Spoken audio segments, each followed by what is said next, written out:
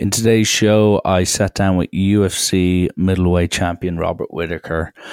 This podcast has been, honestly, I'd say about 18 months in the making, due to a variety of reasons, whether it was last-minute injuries, whether it was training camp, whether it was me not being able to organise in time. For whatever reason, we haven't been able to schedule this. So to finally get it done has been absolutely incredible. And for those of you who do not know, Robert's defending his title in October and what has been tipped as one of the biggest fights in UFC history. So I really enjoy getting to sit down with him, for him taking time out of his no doubt intense training camp and preparation.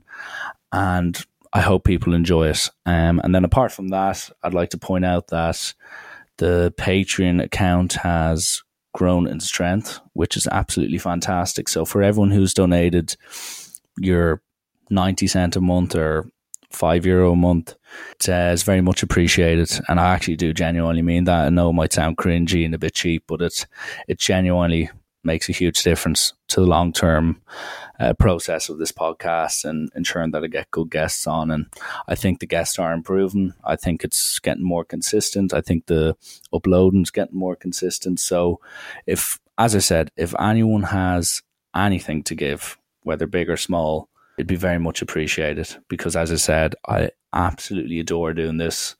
It's something that started out as a joke, and the fact now I'm coming up to my 40th, actually I'm well over my 40th episode, it's a bit surreal. And getting the opportunity to sit down with people like Robert and other famous sports people and politicians, etc., is something that not many people can say they can do. So if you can help, please come along for the journey, so to speak.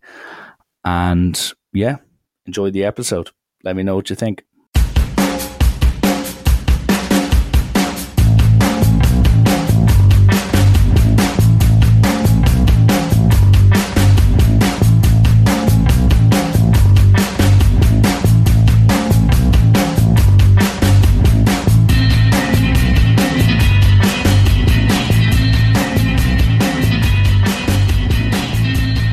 Hello and welcome to the latest episode of Rollins Rant. My guest today is UFC middleweight champion Robert Whittaker. Robert is scheduled to fight Israel Adesanya at UFC 243 in October, which is tipped by many to be the biggest event in Australia fighting history. Robert, this podcast has been a long time coming, so I'm delighted to have you on the show first and foremost, and I hope you're doing well. Yeah, thank you very much for having me. It's great to be here. Thanks for being patient with me. I'm sorry, I'm a terror to get a hold of. No worries. Listen, part of being a podcast host is being patient. So, no, as I said, I'm happy to get you on. So, whether it takes a week or a year, it's worth it in the end. So, I usually start most podcasts delving into the guest's childhood and upbringing. In your case, it's particularly interesting. It's been much talk about, because you were born in New Zealand and then you moved to Australia after a couple of weeks after your birth. So, like, when you were growing up, are all your memories based around your time growing up in Australia? And if so, what memories stand out in your memory? Yeah, so I guess like you mentioned, I was born in New Zealand, but like literally within a few months, I was moved to Australia, and I was completely raised in Australia. I don't have any memories of New Zealand, prior to like me being an adult going back there. As a child, I have a lot of good memories, but I also have a lot of negative energy memories. I grew up in housing commission, which was so I was quite poor growing up. Parents split up. Alcoholism's in the family, so. We all have our trials and tribulations, but I feel that it kind of molded me into the man I am today. Okay.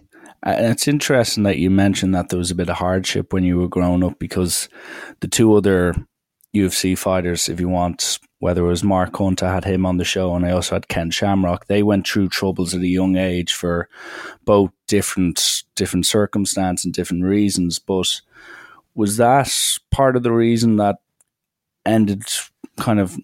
started your interest in mixed martial arts at an early age, or was it through other circumstance that gained your interest into the sport? Yeah, no. My upbringing didn't didn't motivate me to do martial arts. Martial arts, like I only did martial arts because my parents wanted me to learn some self defense. Because my dad was in the army, and he had a taekwondo background. My mother's side had boxers in her family, so they both recognised the importance of combat sports, martial arts.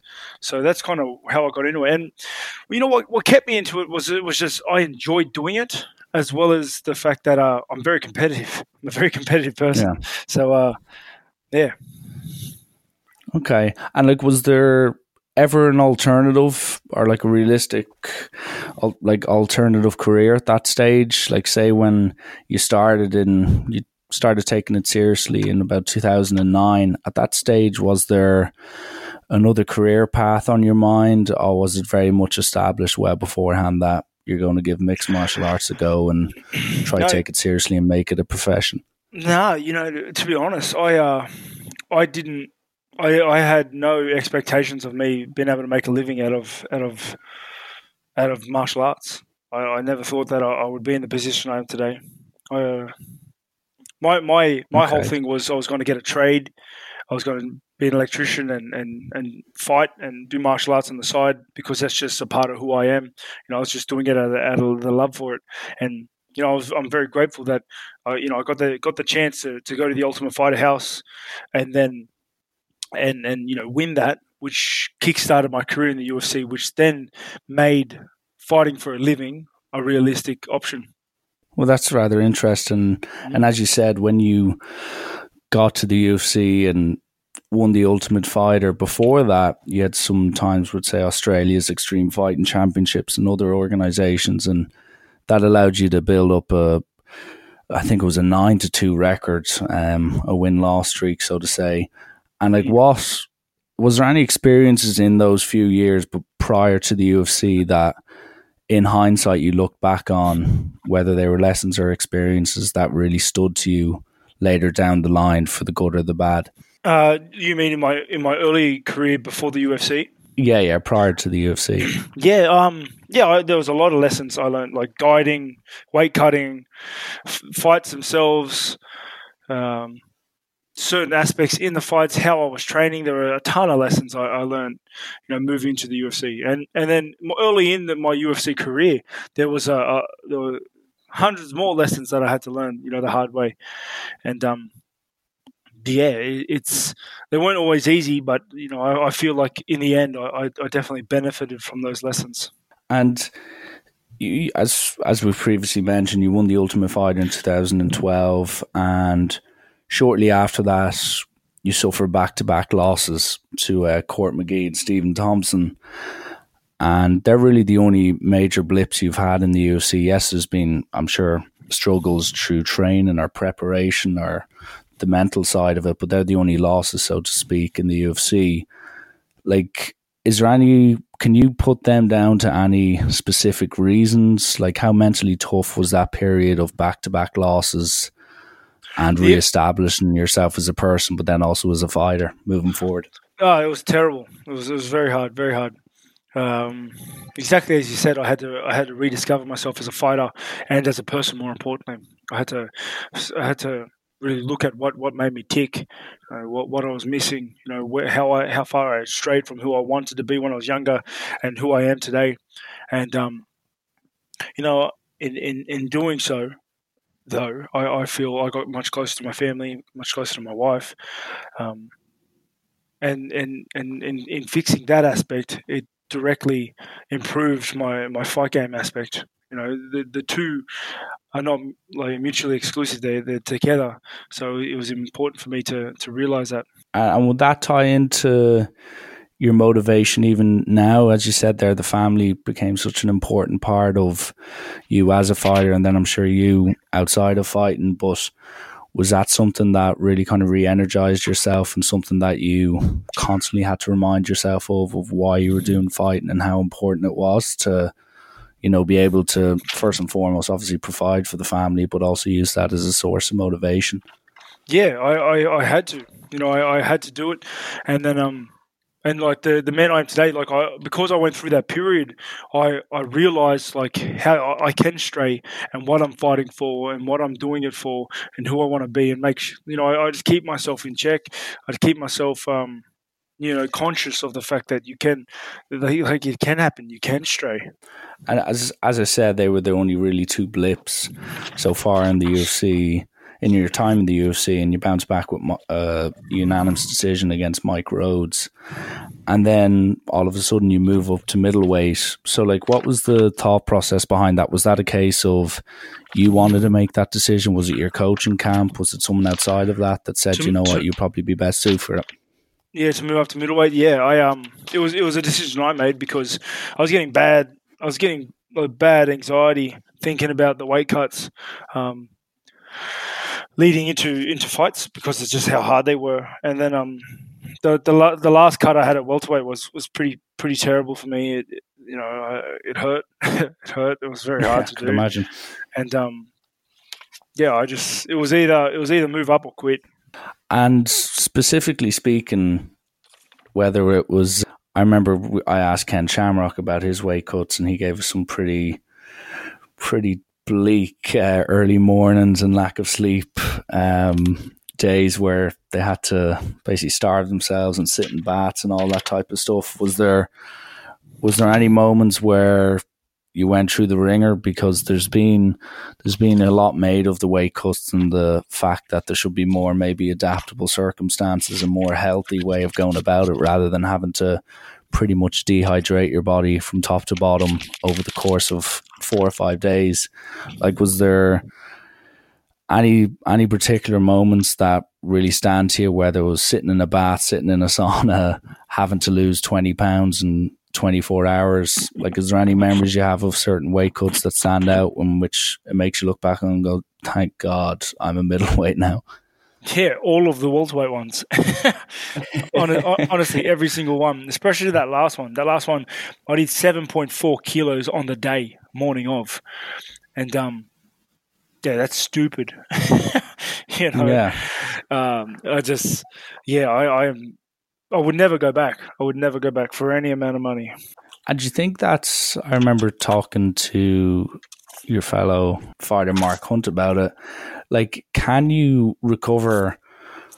Like, do you feel 100% after making such a dramatic weight cut? I know you've got 24 hours or even a bit longer to get food on board and rehydrate yourself, but do you still feel the effects of it for a day or two or maybe even 3 days after? Or do you feel 100% while you're entering the octagon? No, the way I do it now is very scientific. It's very and like, this is my natural fighting weight. Like, this is the weight I should be. Obviously, I still have to do a cut, but it's much healthier than I was doing it when I was a welterweight.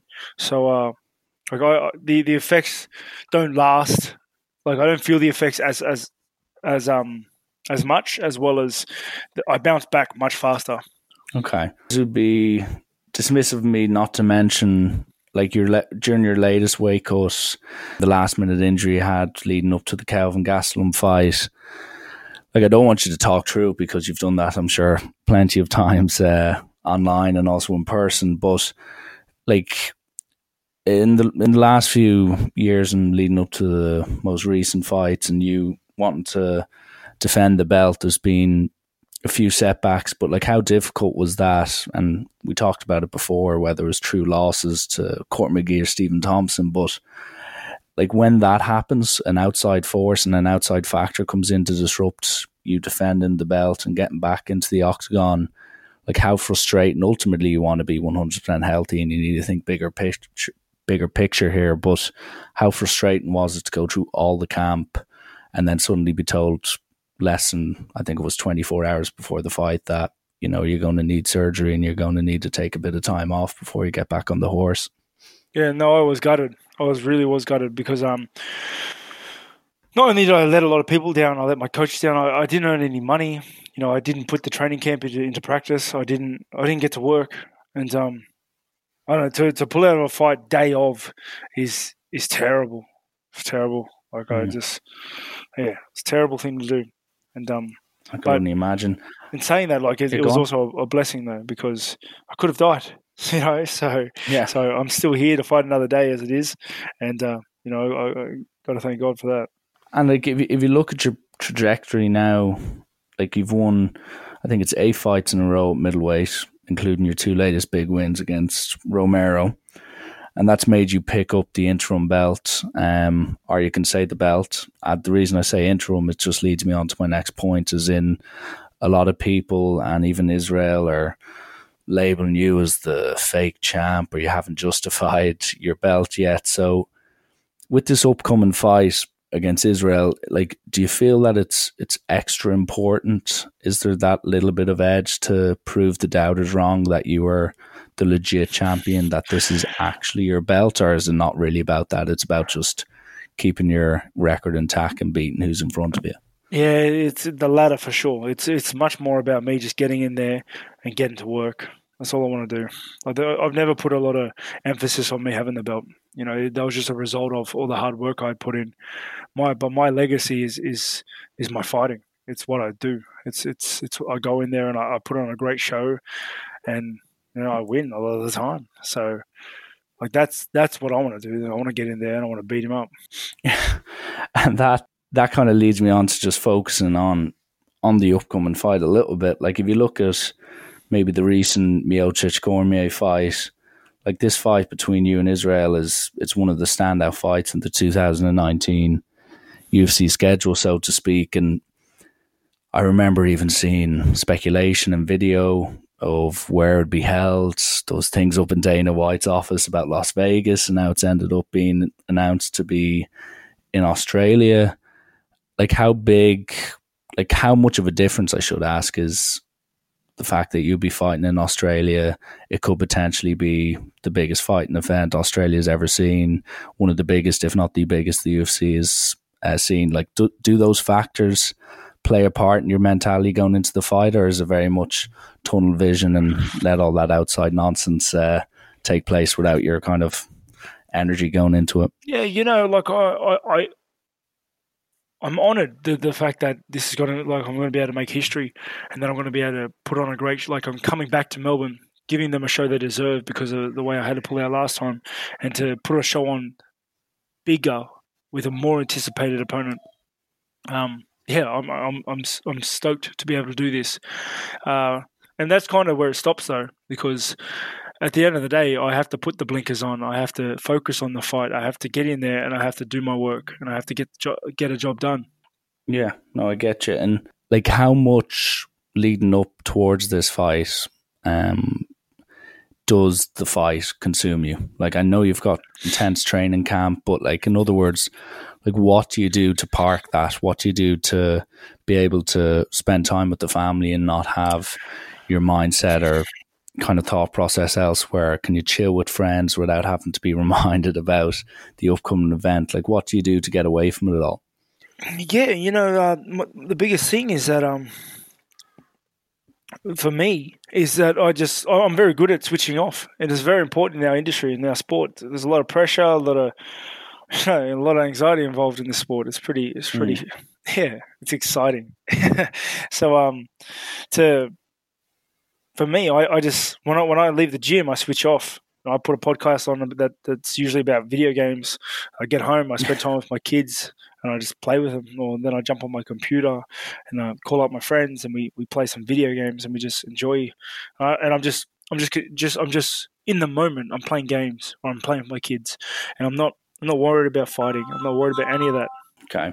And I sort of have to ask it, what is the massive craze with Australian fighters being obsessed with gaming? Because when I was interviewing Mark Hunt about a year or so ago, it took him about 15 minutes towards the end of the podcast before he stopped to quote himself, slaying some noobs, because he was obsessed with gaming. So where does the common ground of the love of gaming come from? Yeah, I don't know, to be honest. I do know Mark Hunt's been a gamer like his whole life. He's played. By the sounds of it, anyway. Yeah, huge fan. But like, I guess some people just enjoy it, some people don't. I feel that gaming is a great way to escape the pressures of maybe life, let alone fighting. So yeah, a lot of fighters have troublesome upbringings, so maybe they're trying to escape some demons. That's certainly why I think I took to gaming in the first place. But in saying that, though, my father always loved video games, and I just love them. And what would your go-to be? What would be the number one? It's usually game for whatever you? the flavor of the month is. Right now, it's Crusader Kings 2.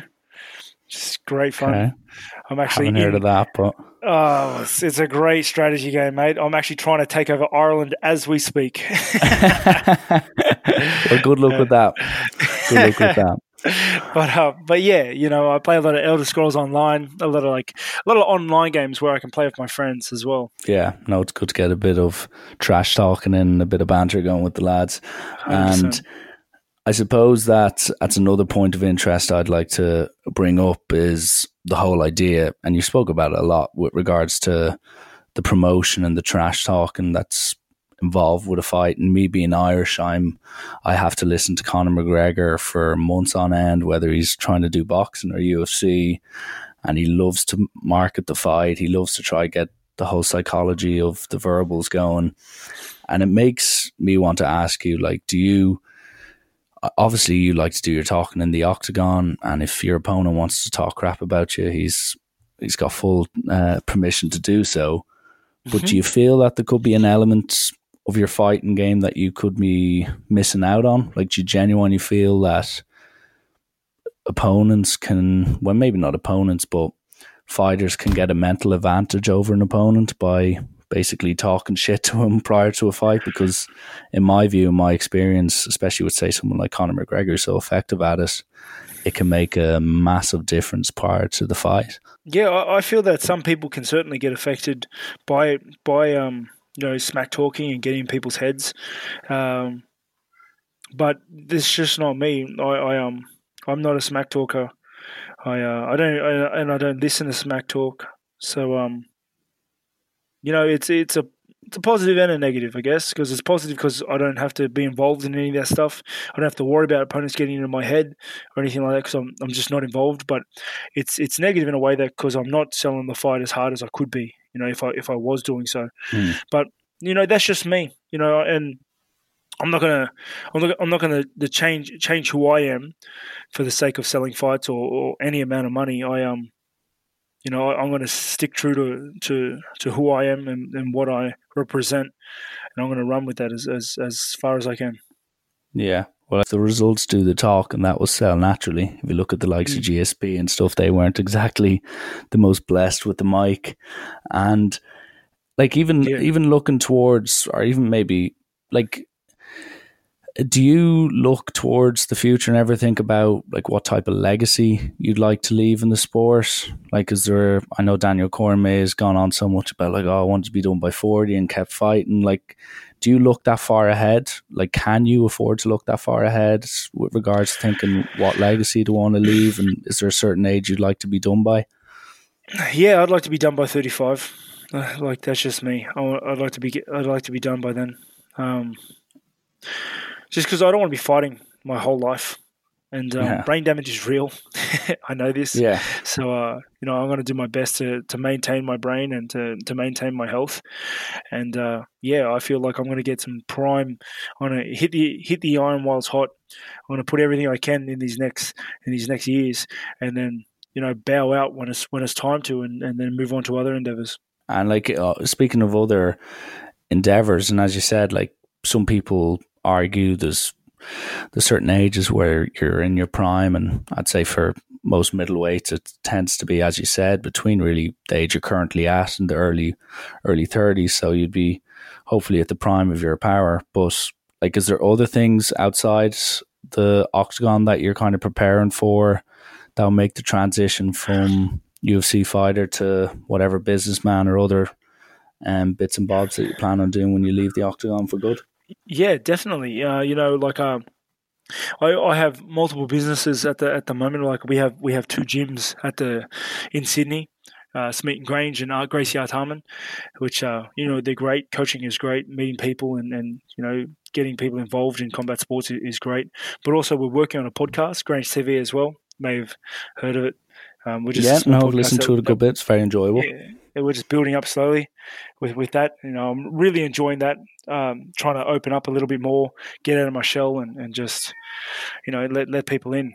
And we've got some educational programs we work around as well. So there are a lot of endeavors I'm currently pursuing outside of the fight world, which is why I don't have time to smack talk and all that sort of stuff, because I'm busy. I'm a busy man. It's a good thing to be doing. And I suppose the last thing I'd like to bring up with the UFC is you're heading into this fight now, and do you feel like this is the fight that's going to define your legacy, so to speak? The magnitude of it, the opponent you're facing's big up-and-comer, very talented, naturally very gifted striker, a lot of hype around him, a lot of hype about your return. Do you feel like this is the moment for Robert Whittaker to really cement himself as potentially one of the best middleweights in UFC history, or did you just see it as another fight? Definitely, but honestly, it's one of many. My legacy is going to be defined by one fight. It's going to be defined by a career, by years in the game, by what how people speak of me when I'm gone. That's going to be the legacy I leave behind, and this guy is just a stepping stone in building that. Okay, I'm sure you wouldn't particularly enjoy to be called a stepping stone, but it's good to hear that you consider him that, and that shows the confidence going into it. Every fight's a stepping stone, mate. Win or lose. Exactly.